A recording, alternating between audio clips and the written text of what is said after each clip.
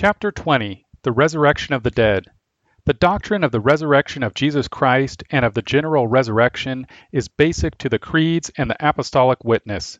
St. Paul stated the issue bluntly. For if the dead rise not, then is Christ not raised? And if Christ be not raised, your faith is vain, ye are yet in your sins. Then they also which are fallen asleep in Christ are perished. If in this life only we have hope in Christ, we are of all men most miserable, but now is Christ risen from the dead, and become the firstfruits of them that slept. For since by man came death, by man came also the resurrection of the dead. 1 Corinthians 15:16-21. The attitude of many persons is that Christianity, by placing faith and religion on so material a basis as the resurrection, is guilty of a materialistic and self-serving perspective. It is held that true religion should require nobility for the sake of nobility, without any other reward than the satisfaction of being what one is. But this attitude is itself the epitome of sin, in that it enthrones moral autonomy as the essence of the true life. Man, as his own God, content with his autonomy, needs no reward other than the satisfaction of being himself. Biblical religion calls for obedience to God and promises rewards for obedience and curses for disobedience. The doctrine of the resurrection is basic to the biblical order of rewards, but it is also central to the doctrine of creation and redemption. Since Tertullian is often accused of having a negative attitude towards the body and of showing strongly ascetic traits, it is instructive to examine Tertullian's writings in order to assess the Christian doctrine of the resurrection and its implications. First of all, Tertullian made it clear that there is no true Christianity without the doctrine of the resurrection. He, therefore, will not be a Christian who shall deny this doctrine, which is confessed by Christians. The doctrine is alien, Tertullian held, to paganism, but the resurrection of the dead is the Christian's trust. Second, the doctrine of the resurrection is the logical conclusion to the doctrine of creation. For paganism, morality, and therefore the flesh, is an ugly fact. Both heretic and heathen, however much they profess to be more congenial to life than the orthodox, hate the body. Is not their burden from beginning and everywhere an invective against the flesh, against its origin, against its substance, against the casualties and the invariable end which await it? Unclean from its first formation of the dregs of the ground, uncleaner afterwards from the mire of its own seminal transmissions, worthless, weak, covered with guilt, laden with misery, full of trouble, and after all this record of its degradation, dropping into its original earth and the appellation of a corpse, and destined to dwindle away even from this loathsome name into none henceforth at all, into the very death of all designation. For the pagans, life was haunted by an eternal recurrence, by change and decay in an unending and meaningless cycle. For them, the horror of flesh was its inevitable decay. Flesh was thus a kind of trap for humanity. Very early Greek thought also turned to the transmigration of souls, as with Pythagoras. It was held by some that on account of this they should even abstain from eating animal food. May anyone have the persuasion that he should abstain, lest by chance in his beef he eat some ancestor of his. All these absurd opinions are given intellectual respectability, but if a Christian promises the return of a man from a man, and the very actual Gaius from Gaius, the cry of the people will be to have him stoned. They will not even so much as grant him a hearing. This point is a significant one. The world of antiquity, committed to humanism, tolerated any absurdity concerning the future life, but rejected without a hearing often, or with demands that the preacher be killed, the doctrine of the resurrection. The answer is obvious. Every one of these other beliefs, i.e., the immorality of the soul, reincarnation or transmigration, etc., all affirm the basic divinity of man and his self-salvation. The biblical doctrine made man a creature and God sovereign. It placed man's total life under a total God, and this was and is the offense of the doctrine of the resurrection. The immortality of the soul, in its every form, is a doctrine which makes man his own God and Savior. It gives man an open universe, i.e., free from God, which is man's to explore in time and eternity. God, having created all things for his glory, does not allow sin and the fall to frustrate his purpose. Therefore, Tertullian said, all creation is instinct with renewal. God's purpose is the restoration and fulfillment of all things. The whole, therefore, of this revolving order of things bears witness to the resurrection of the dead. Third, not only is man's destiny the resurrection and the glory of eternal life, but his present life in the body is not to be falsely understood.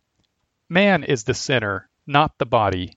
We maintain, moreover, that what has been abolished in Christ is not carnem peccati, sinful flesh, but peccatum carnis, sin in the flesh, not the material thing, but its condition, not the substance, but its flaw. And this we aver on the authority of the apostle, who says, he abolished sin in the flesh. Moreover, Tertullian pointed out it is the works of the flesh, not the substance of the flesh, which St. Paul always condemns. Man indeed was made of the dust or clay of the earth. It was man, clay, upon whom God breathed to make a living soul. I wish to impress this on your attention, with a view to your knowing that whatever God has at all purposed or promised to man is due not to the soul simply, but to the flesh also, if not arising out of any continuity in their origin, yet at all events by the privilege possessed by the latter in its name. God obliterated the clay in man and absorbed it into flesh. The clay became another substance, flesh. To speak of the body as dirt and therefore contemptible is to dishonor it. The body must be viewed in terms of what God made it in creation and makes it in the resurrection. There is no shame in earth, but things must be seen in their true perspective. The body, in its first creation, was destined to be a vehicle for the glory of God the Son. Thus, that clay which was even then putting on the image of Christ, who was to come in the flesh, was not only the work, but also the pledge and surety of God. To what purpose is it to brandy about the name earth as that of a sordid and groveling element, with the view of tarnishing the origin of the flesh, when even if any other material had been available for forming man, it would be requisite that the dignity of the Maker should be taken into consideration, who even by his selection of his material deemed it, and by his management made it worthy. The privilege has been granted to the flesh to be nobler than its origin, and to have its happiness aggrandized by the change wrought in it. Now even gold is earth because of the earth, but it remains earth no longer after it becomes gold, but is a far different substance, more splendid and more noble, though coming from a source which is comparatively faded and obscure. In like manner, it was quite allowable for God that he should clear the gold of our flesh from all the taints, as you deem them, of its native clay by purging the original substance of its dross. The gold of our flesh? This certainly is strong praise of the body, and it represents an important element of the teaching of the early church. The Greco-Roman view was hostile to the body. It saw the world in terms of the dialectic of form and matter, form or ideas being the higher, truer substance, and matter being the baser substance or being. There was no delight in or respect for the body in classical culture. There was a delight, rather, in the pleasures of the body combined with a disrespect for the body itself. As a result, this Hellenistic view lent itself readily to either total license or radical asceticism. It was this Hellenic influence which introduced asceticism into the early church. Asceticism had no roots in either the Old or New Testaments, although misinterpreted texts were used to justify it. The pagan depreciation of the body or matter led to two consequences. First, it led, on the one hand, to asceticism, to attempts to transcend the body by a denial of it. Second, it led to flagrant amoralism and license. The body was a sub-moral concern, and therefore not within the province of ethics. The body was denied by a studied moral indifference to acts of the body, so that immorality became an ascetic way, a means of renouncing the body. Both forms of paganism continue in the modern world, although the second is especially prominent in the 20th century. The pagan hatred of change was also a form of asceticism, and it is present in virtually all anti-Christianity. The hatred of change leads to attempts to stop change, to stop history, and to create an end of history civilization, a final order which will end mutably and give man an unchanging world. Part of this order involves also the scientific efforts to abolish death.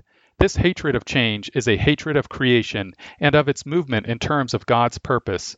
Unlike the pagan and the humanistic, the Orthodox Christian is committed to a respect for creation. This respect for creation gave roots to science in the Christian West. It is not an accident of history that science in other cultures has had a limited growth and a quick withering. Both the fact of God's eternal decree, undergirding all creation with law, and the fact of the resurrection, giving dignity and importance to the physical universe, made an interest in the universe and the development of science inevitable. The pagan perspective is one of fundamental disrespect for creation, for the universe. The central problems for the Hellenic mind were change and decay, and wherever Neoplatonism and Aristotelianism influenced the church, this emphasis returned. For the Christian who holds to a biblical faith, change and decay are not the problems, sin is, and death is the consequence of sin. Thus, when the hymn writer Henry F. Light, 1793 to 1847, wrote in Abide with Me, "Change and decay in all around I see, O thou who changest not, abide with me." He was showing a Hellenic influence. When men began to mourn over mutability, they mourned as Greeks, not as Christians, because to the Christian, mutability brings on God's predestined purpose. Isaiah met the complaint over mutability, all flesh is grass, head on, affirming it in the context of God's omnipotence and eternal decree. Isaiah 40:6 through 31. The biblical affirmation of the doctrine of the resurrection, as summed up by St. Paul in 1 Corinthians 15:16 through 21, makes clear several facts basic to the faith. First, the resurrection of Jesus Christ is inseparably linked to the resurrection of all believers. Second, without the resurrection, our faith is in vain, and we are miserable men. We are not autonomous, and it is the epitome of insanity to imagine that our destiny and salvation is in our hands. Third, Jesus Christ, as very man of very man, has opened up for his church, his members, the glorious destiny that is theirs. This means a redeemed life and time, with the curse removed from the body and soul, love and labor to the extent that we are sanctified. It means, moreover, that the glory of the general resurrection and the perfection of physical life in the resurrection body and with everlasting life. Man's destiny is to be a creature under God, not to escape creaturehood. Those who rebel against the doctrine of the resurrection are in rebellion against creaturehood. Those who are redeemed by Jesus Christ rejoice in creaturehood under God, and life in the flesh is for them a blessed one, and the prospects of the resurrection a glorious one. It is therefore basic to creedalism to affirm, "I believe in the resurrection of the body and the life everlasting," or as the Nicene Creed even more triumphantly declares, "And I look for the resurrection of the dead and the life of the world to come. Amen."